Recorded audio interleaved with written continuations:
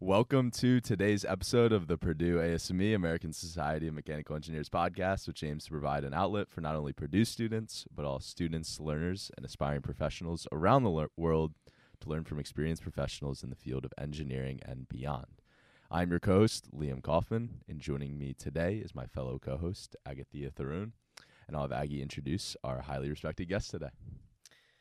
Joining us on the podcast is none other than Dr. Jay Gore, the Reilly University Chair Professor of Mechanical Engineering at Purdue University.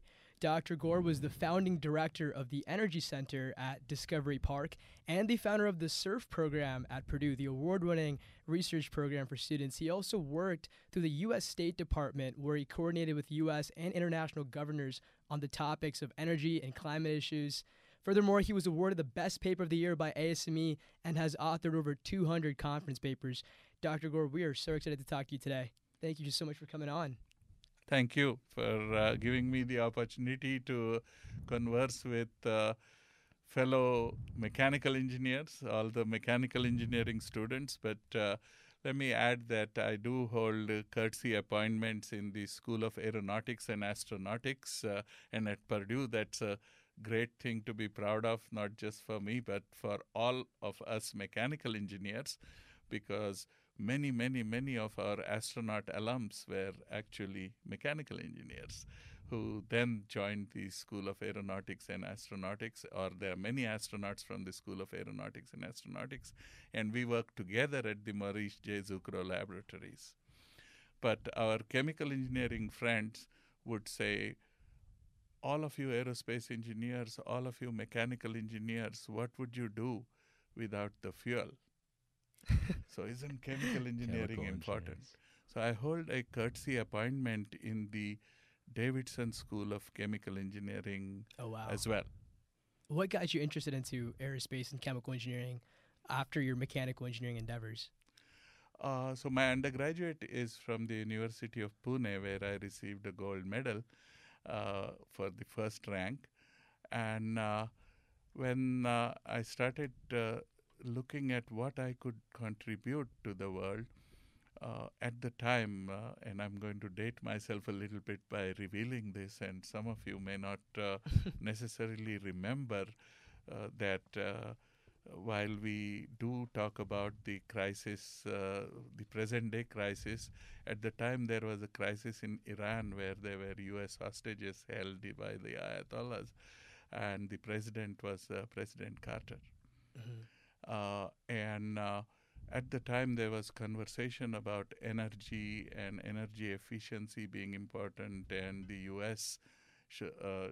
not relying so much on the Gulf countries for petroleum was important, and those were the conversations.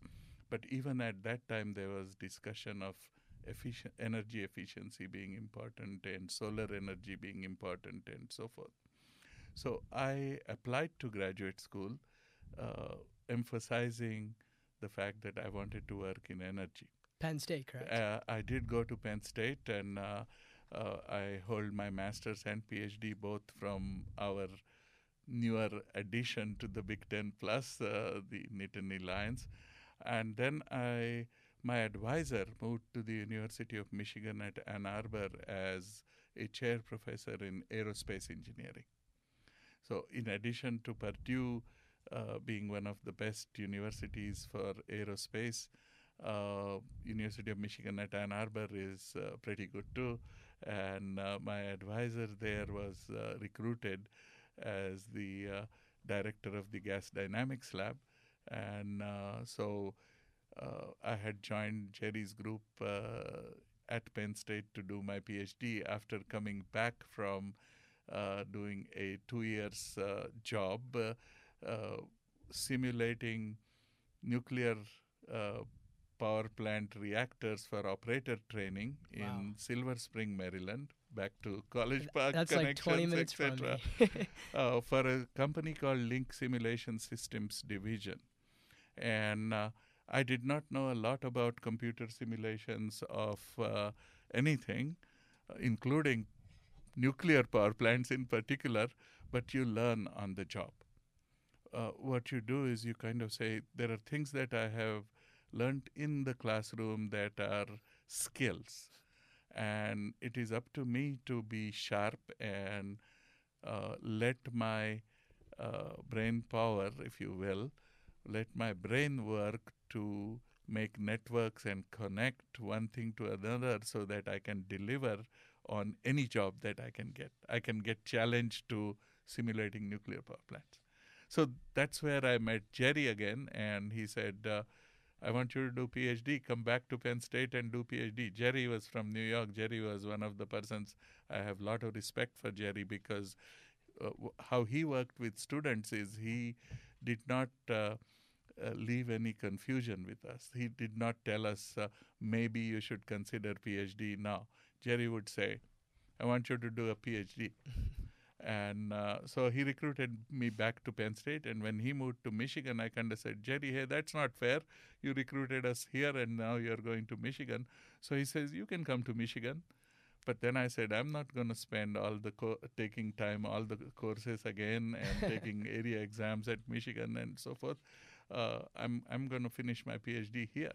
So he said, sure, but you got to come to Michigan to help my lab as a pre-doctoral fellow. So he created a new title called pre-doctoral fellow. And I said, I'm a fan of new opportunities and new titles. So I became pre-doctoral fellow at the University of Michigan. But that aerospace engineering experience helped me. So the thing for, since we are aiming this at students, is that regard the opportunity to gain multidisciplinary knowledge as something that contributes to your own development long term, and take it always as an opportunity rather than a challenge. I completely agree. I'm a little bit curious. We don't have to get too technical here, but how do you simulate a nuclear reactor? Because I imagine there's a lot going on in that process. In the reactor, and I simulated a particular system that is called chemical and volume control system. So in a nuclear power plant, there is the core, where the mass to, I guess Oppenheimer is popular these days, so is Einstein, so everybody knows mass to energy conversion. We all know the E equal to mc square equation, etc., right? So where that m in the E equal to mc square equation, us mechanical engineers, us thermodynamics teachers would say E equal to mc square is wrong, right? And everybody would challenge us with that. And you have taken thermodynamics, right? You are now taking heat transfer, etc. You would agree with me that the equation should really be written as E equal to delta mc square. Because if it was mc square, none of us would be living here. It's delta m, and that delta m is very, very, very, very, very small, right? Mm-hmm. So in a power plant simulator, as in any simulator, what you do is you write programs that must run in real time and pretend that they happen to be the real thing. So they will show the operator the pressure in the core, the temperature at various locations in the power plant. They will read from the operator how they are turning the knobs, what settings they are using, and so on and so forth. So it will become a virtual twin, as they call these days, of the real power plant. Simulator is a virtual twin. Simulator is a virtual rendering of the real thing, built for the purposes of training the operator so that the operator does not make the kinds of mistakes that may have occurred at the 3 Mile Island. And my own system, so we worked in a team. That experience was very, very important because you have to, in the real world, work in teams. What pressure you calculate from your vessel feeds the flow that goes into the next person's simulated device Take gas turbine, for example. The person who calculates combustors, their temperature output is feeding the first set of blades of the turbine. And those blades will survive or not depending on whether that temperature was properly controlled, etc. So everything is intertwined. And in the team that simulated the reactors, in my case, I simulated a reactor up in Kewanee, Wisconsin. Every member has to interact and make sure that their interfaces work properly. And teamwork, therefore, is important. At the same time, the lead engineer would inform you that you should focus on your system. Your system is important. The level control of a pressure vessel is very important, but so is the chemical composition. And you would believe this or not, chemical composition of the primary system in a nuclear power plant is very important. It is called boron control. And the amount of boron going too low will essentially cause the core to fail. The amount of boron going too high will cause the generator system to stop because the turbine system stopped, etc. So nuclear power plants run on a Rankine cycle. On the note of thermodynamics, I know Dr. Grohl and you share very similar interests on the topic of sustainability, climate change. Have you guys had any initiatives together in terms of promoting these types of green programs? So building energy is a very important component of energy consumption in the United States as well as all around the world. And Professor Grohl, you mentioned Dr. Grohl, his expertise is particularly in heat pumps and in multi-stage heat pumps, so that what is called the coefficient of performance is high. He has also contributed tremendously. By the way, Eckhart Grohl worked at the University of Maryland as well in a laboratory that is run by my former colleague, Professor Reinhard Rademacher. Okay. Yeah, that was brought up on when we were interviewing him for the podcast as well. So did he bring up Reinhard's name? Rademacher, he would say, Rademacher.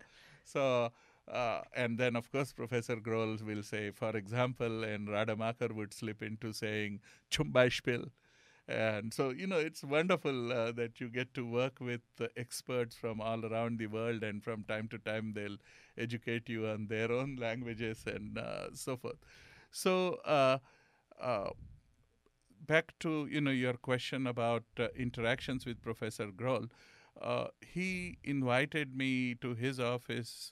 He's the head and fantastic leader because he works very, very hard.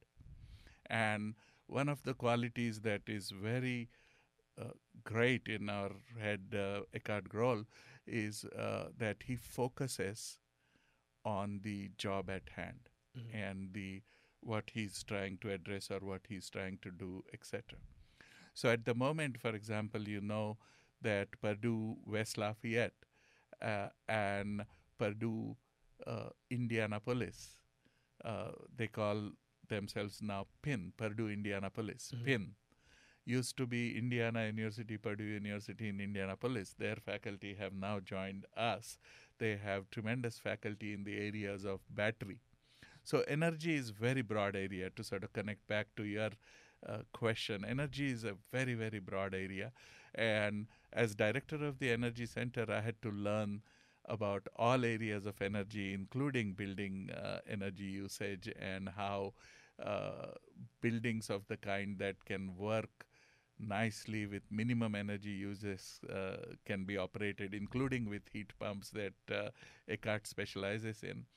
So Eckhart said, we have the opportunity to form a group that we might call sustainable energy, particularly by inviting faculty at Purdue Indianapolis to join the sustainable energy group.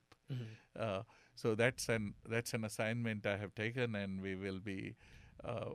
We had launched the Energy Center in Discovery Park at Purdue. It's time to bring its version back that is for the current times and the current challenges that we face. which certainly connect back to climate change and what level of CO2 emissions are acceptable and how CO2 emissions could be reduced while transitioning to newer renewable sources. All sources of energy are important because as human beings, our quality of life depends on availability of sustainable energy, if you will. When it comes to sustainable energy, honestly, any area of research that you're familiar with, like what are some of the biggest trends that you see happening, and I guess where do you see the future going when it comes to sustainable energy? Yes. So I'm fortunate to be at Purdue and work with, of course, Professor Rakesh Agrawal, who is in chemical engineering. I had a role in recruiting Rakesh from industry to university. So one of the great things about Purdue is that many of our chair professors have very long experience in the industry at the highest levels and have made tremendous contributions to quote the real world, unquote, etc. I sort of put the real world in quotes because I do think that the academic world is also real world, and we can certainly design our courses, design our laboratories, design our curriculum, our projects, so that students do experience the real world while on campus, not just when they do summer internships and so forth. Hence the Summer Undergraduate Research Fellowships program. But you did ask the question about the forms of energy that Purdue specializes in, renewable energy in particular. Professor Mark Lundstrom is a Purdue PhD. His advisor, Richard Schwartz, used to be the dean at Purdue of the schools of engineering. Professor Lundstrom holds the record in simulating solar collectors of the highest efficiency kind. Professor Agrawal is working on designing newer junctions that will surpass any solar efficiency that one would have. In the market, there are already solar cells that can generate energy at a lower cost than most other sources. Certainly, solar energy challenges are, will it be at scale? What would we do at nighttime? What would we do on the days that are not so sunny?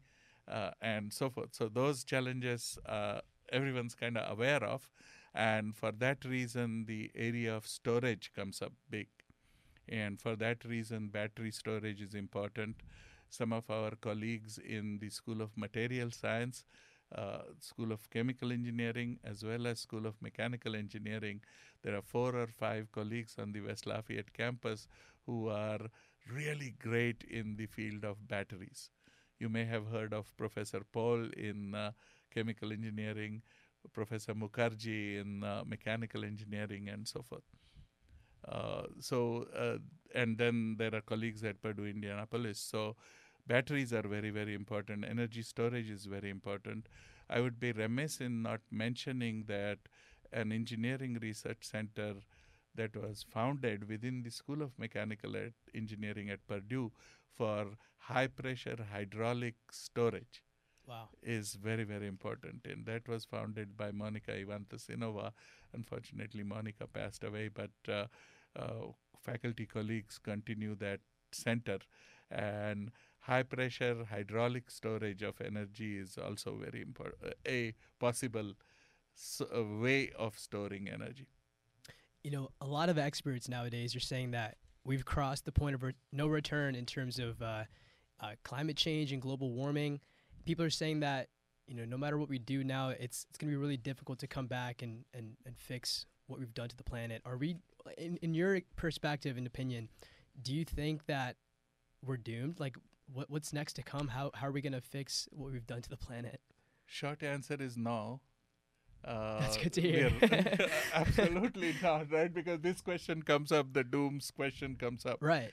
Of course, my last name is Gore, and from time to time, our former Vice President Gore is blamed for the gloom and doom scenario about climate change and how we are to the point of no return, etc.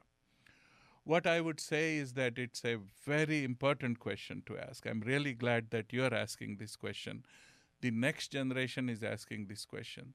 The generation after yours is asking this question with even more intensity. Right. Children are asking this question and they don't understand any answer we give them.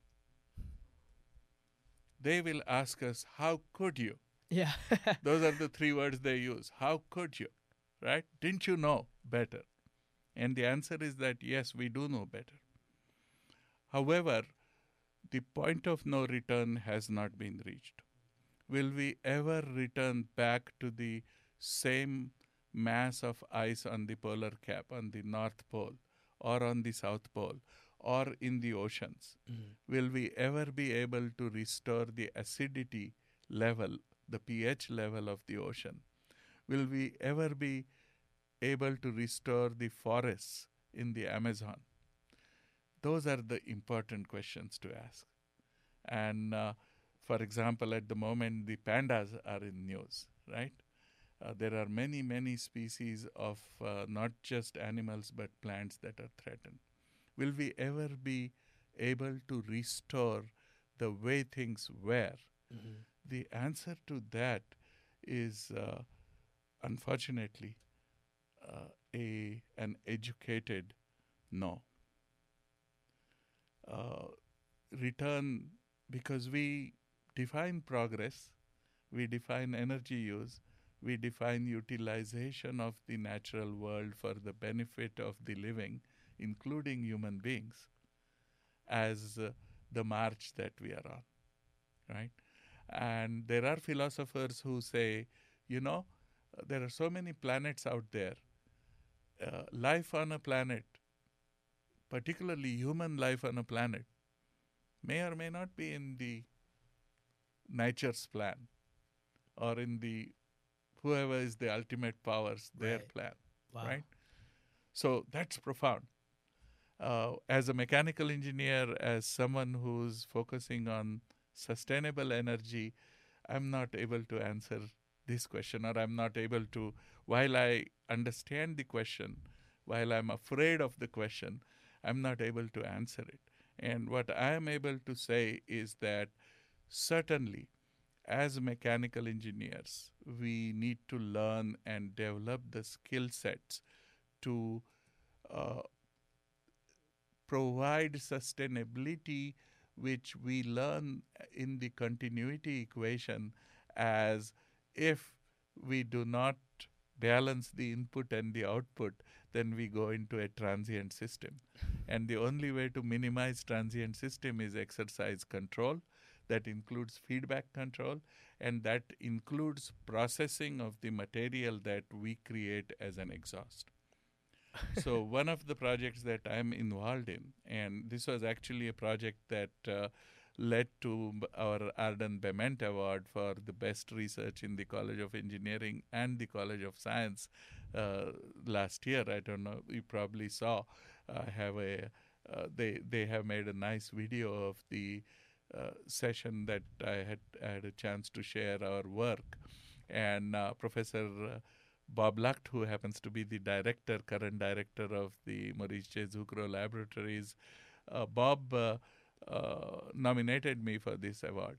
And Bob, the way he presented the nomination, and we were laughing, or we were chatting with each other saying, this is dead on arrival, isn't it? There is no way the committee who considers these nominations is going to read the first few lines and see that it was work on a coal-burning power plant in North Dakota and still continue reading and considering.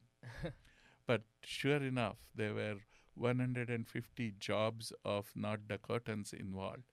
Their children were going to miss school lunches, etc., if the parents lost the jobs, right? So it's a serious matter.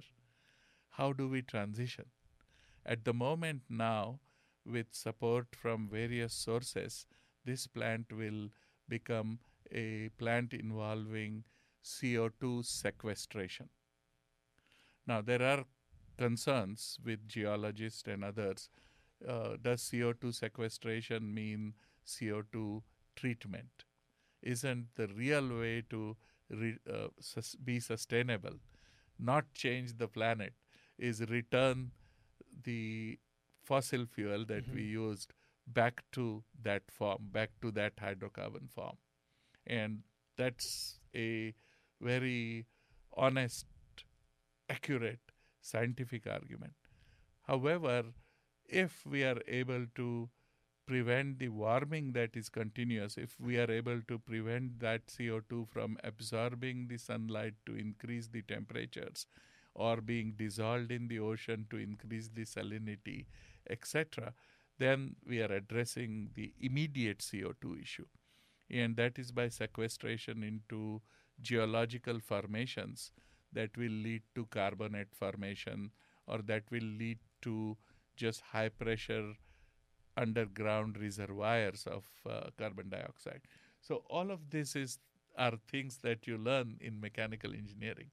And hopefully we as teachers are able to find time to bring these real world applications to your attention and not spend all of the time in the underlying mathematics of the field. So do you think there's one biggest issue? Like you mentioned the Amazon, glaciers shrinking. Like what is the biggest issue, that people should focus on when it comes to climate change? Where do you think is the biggest threat?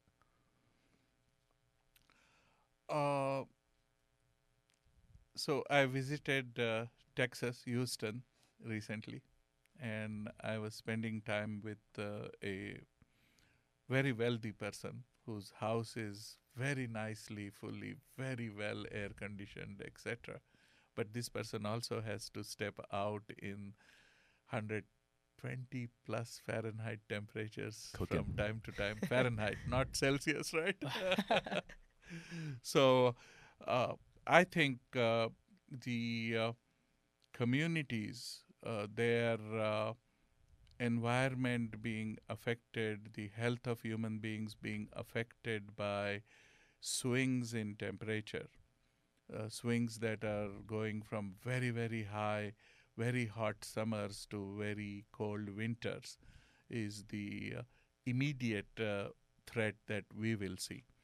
There is some evidence, empirical or otherwise, that says the number of cyclones are increasing, the number of tornadoes are increasing, the weather, the climate.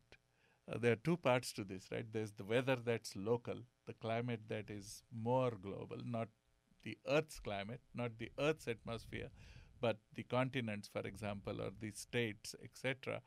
Those disturbances are growing, and that's where the immediate threat, if you will, is. And for that reason, you asked about the point of no return type of thing. What we really need to do to address those is not necessarily dream that there will be fewer tornadoes next year, or that Houston will have a better weather, or Houston will start to have San Diego-like weather next year. Those things are not possible. Mm-hmm. What is possible is high coefficient of performance heat pumps that are more affordable, that are not reserved for the wealthy only. What is more affordable is ensuring that water is available to all communities, because water supplies become challenged when weather events disturb communities, and so forth. So resilience is the word that comes to mind. What we can do, what we need to do, is address the immediate challenges with resilience.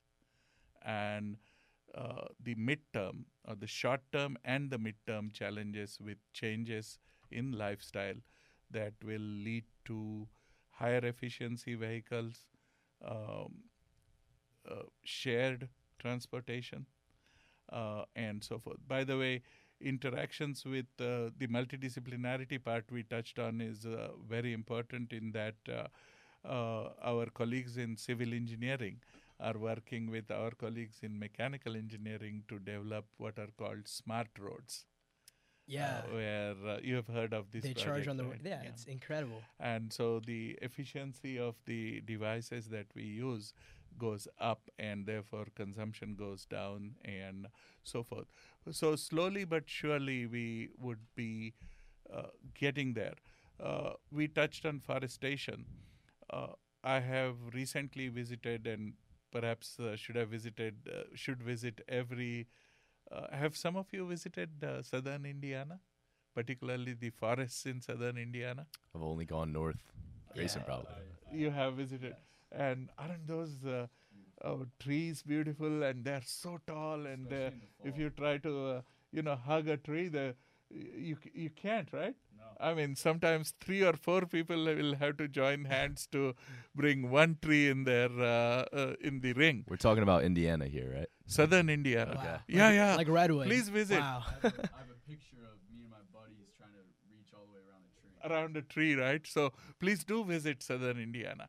And so forestation and protecting the forests we have, but then trying to restore is also a very important step that one needs to take for the short term. Mm-hmm. And then there are midterm and the long term. And our physicist friends will say, all this is going to be solved by fusion energy. But one of the things I learned from my advisor is fusion energy is real, and it's going to be here real soon. Mm-hmm. And I have really heard that, really heard that all of my life. So I'm like, Jerry, what did you say? So he says, if it happens, if the breakthrough happens, that's great. But in the meantime, it's very, very important to focus on increasing the efficiency of gas turbines, such as those made by Rolls-Royce in Indiana, and such as those made by General Electric in New York, and by Siemens in Florida. All of these corporations work with Purdue, recruit from Purdue, but have also sponsored research at the Maurice J. Zucro's laboratory. I should not forget mentioning Pratt & Whitney, who was acquired by Raytheon. So now Raytheon, as well as solar turbines in the great San Diego, California, and Allied and so forth. So there are, gas turbine has certain advantages over the reciprocating engine for mid-level power generation. I should also say that our Columbus-based Cummins makes diesel engines, and sometimes I might anticipate a question from you like, so many of my friends are being recruited by Cummins. Is there future in working for Cummins? My answer would be the Cummins president, Jen Rumsey, worked in my laboratory. Wow. And as an undergraduate researcher, talk about the the undergraduate research That's program. incredible. You should see some of her leading statements about increasing the efficiency and addressing the carbon footprint of the diesel in a manner that is sustainable. Because diesel power is sometimes the only kind of power that is affordable to certain communities, that can be deployed rapidly in emergency zones and so on and so forth. So as Purdue Energy Institute that we hope to form again, Renewable Energy Institute or Future Energy Institute or Sustainable Energy Institute is the adjective that we used before. We this phrase, all of the above, is often credited to former Energy Secretary Ernie Moniz, who was on our advisory committee. I'm still in touch with Ernie. He lives in Washington, D.C. now. He runs a think tank now. But Ernie Moniz kind of presented this as a the phrase he used was all of the above sources are important. All of the above sources of energy are important. Each one of them has a role. And so that's kind of an important aspect. You mentioned sustainability. Stanford University have formed the Door School of Sustainability that actually has amongst its leaders, Arun Majumdar is the dean now of the Door School of Sustainability.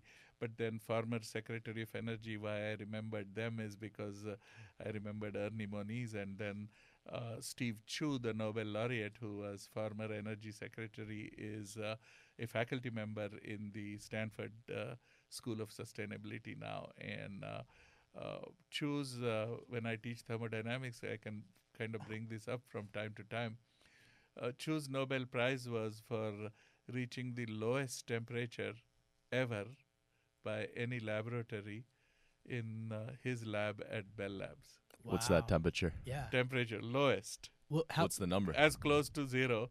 I don't. I couldn't recite you the 10 to the minus somethings, but it's not zero. Yeah. It's not 10 to the minus infinity. But let's all look up what was the lowest temperature reached for which Secretary Chu received the We got Nobel Jamie over Prize. here. That's incredible. Look it up, the lowest temperature. And you could put Steve Chu's name in there. CHIU is his last name. Wow.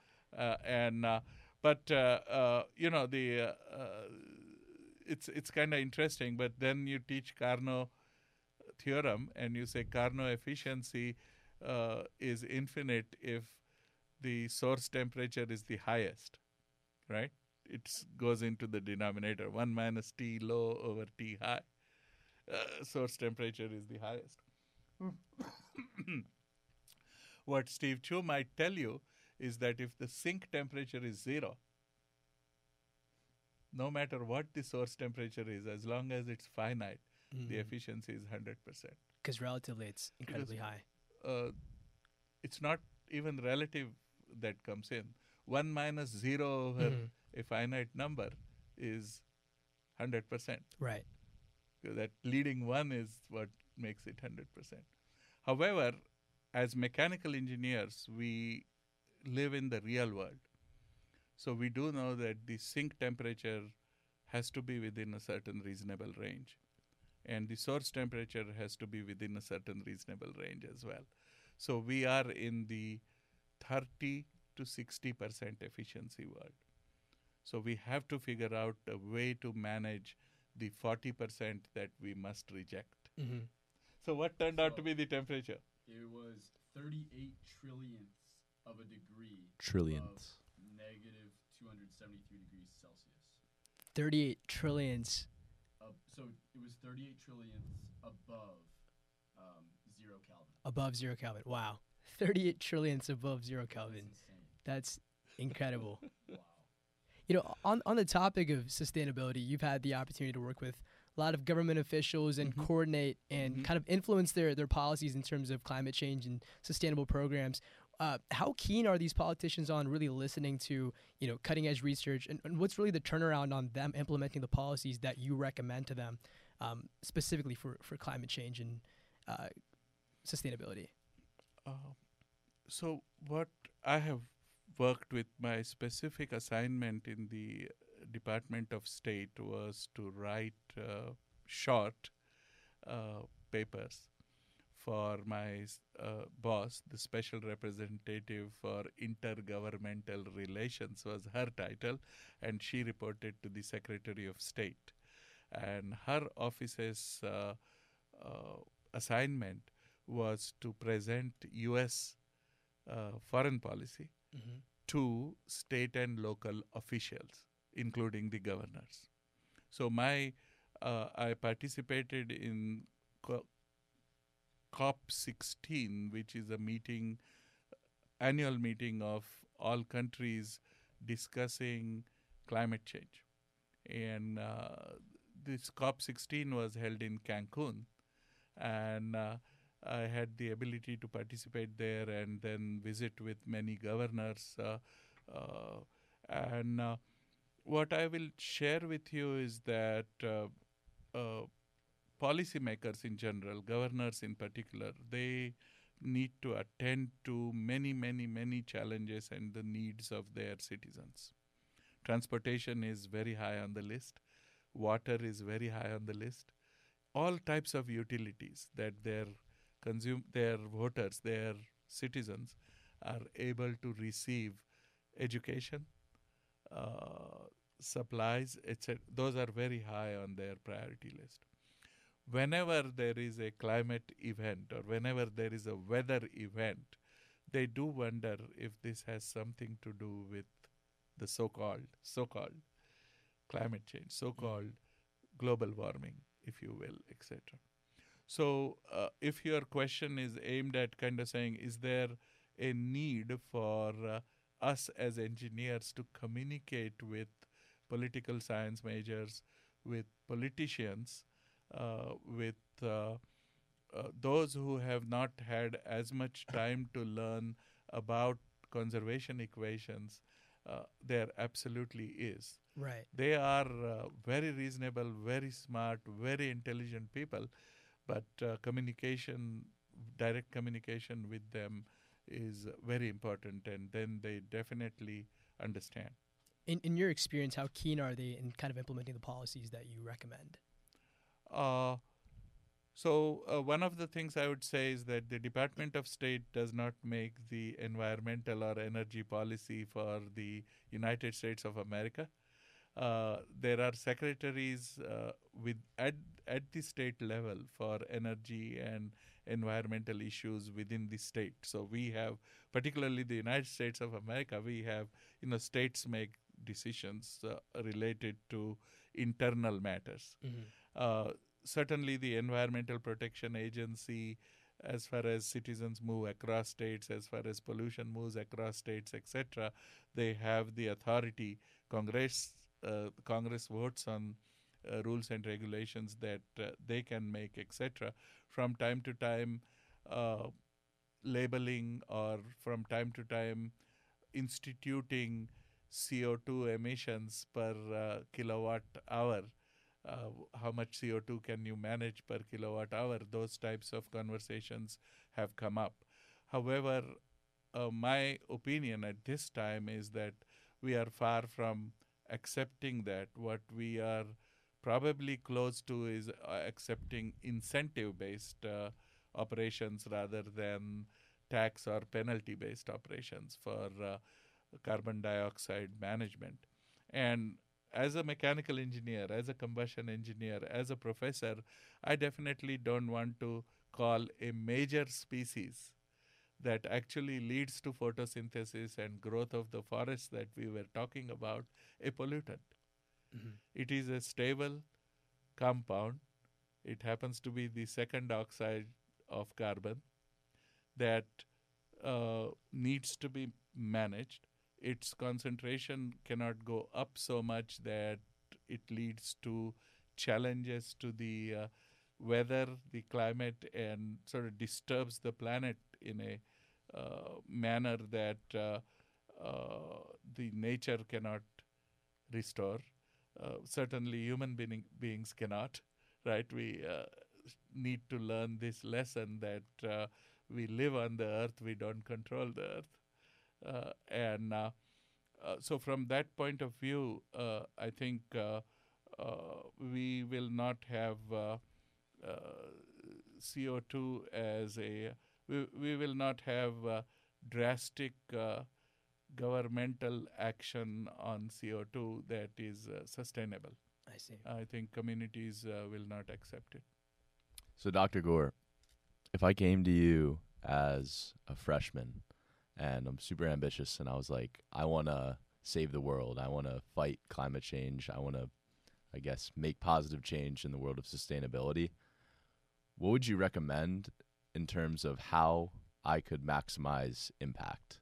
As you just said, you worked with politicians. Should I just say, you know what, research, I don't want to try to contribute some narrow research in something really specific that won't have too much of an impact. Maybe I should become a politician and try to really get things moving and make things happen. What would you say to that student who came to you in terms of how they can maximize impact and really make a difference when it comes to these big challenges? What I would say to every student, including yourself, is that you should really do what you can differentiate yourself in. So if that involves interviewing experts and drawing the best of their knowledge out so that they can leave the script aside and have a conversation with you as of the kind that we had this afternoon, I would say go for that, right? And if you then ask, does that mean I wasted all my time taking 4 math classes and 3 thermodynamics classes and 2 fluid mechanics classes? I would say absolutely not. Because the skills, the knowledge we develop can be utilized in all of the different fields. I became a professor after failing. I'm saying that with some tongue-in-cheek. After my bachelor's, I worked in a factory that made trucks, diesel trucks. I quit after 2 years. I did my master's. I worked in a nuclear power plant simulation company. I quit after 2 years and then I did my PhD. My preference after completing PhD was to work in an industry. I applied. I was interviewed by a big, we mentioned many turbine companies, one of the biggest turbine companies. I had a very nice interview in their research center and I was expecting an offer. And the person who interviewed me called me in a friendly manner and said that your advisor really wants you to consider an academic position. So I went to Jerry Faith and I said, Jerry, you told me I could do whatever I wanted to do and now I hear. So he says, yeah, you could do whatever you want to do. You can still take that job or you can work in a government laboratory or you could follow me and become a chair professor somewhere. So I kind of went through these steps and realized that what I really liked to do was first teach thermodynamics. And is it repetitive? Yes. Do I learn something new every time I teach it? Absolutely yes. And do research in the field of energy. And I have moved from one to the other to the other. And at this moment, I would say tremendous opportunities exist in data science. So what has changed? Computer powers have changed. Computer memory has changed. Availability of data has changed. Many data sets have become available because of transparency that the internet has brought. That is one thing I'd say. The second I would say is tremendous opportunity. If you could become an engineer whose expertise is in separating good data from bad data in all of the different fields. Separate bad data from good data. Using what kind of tool? Of course, statistics. But using physics-based tools, using science-based tools, using fundamentals-based tools, if you can separate bad data from good data, career is made. Many professionals are needed in the business of, I call it a business, separating bad data from good data. Because data that all of the corporations have, all of the agencies have, in fact, we as human beings, the data, government and other, all of the data we have is a tremendous asset. Why are we not using that asset? Just like the material scientists would tell us, if it is mixed with lots and lots of impurities, its quality does not come out. We cannot utilize it. So if we can purify data, separate good from bad, we can really make a difference to the world. Yeah. So that's my last comment is that separating good data from bad data, if you can make a career in that, that's my best career advice I can give you. Awesome. That's pretty broad, so I feel like you can apply it to quite a bunch of different careers. But then if you ask me what courses should I take, I would say statistics.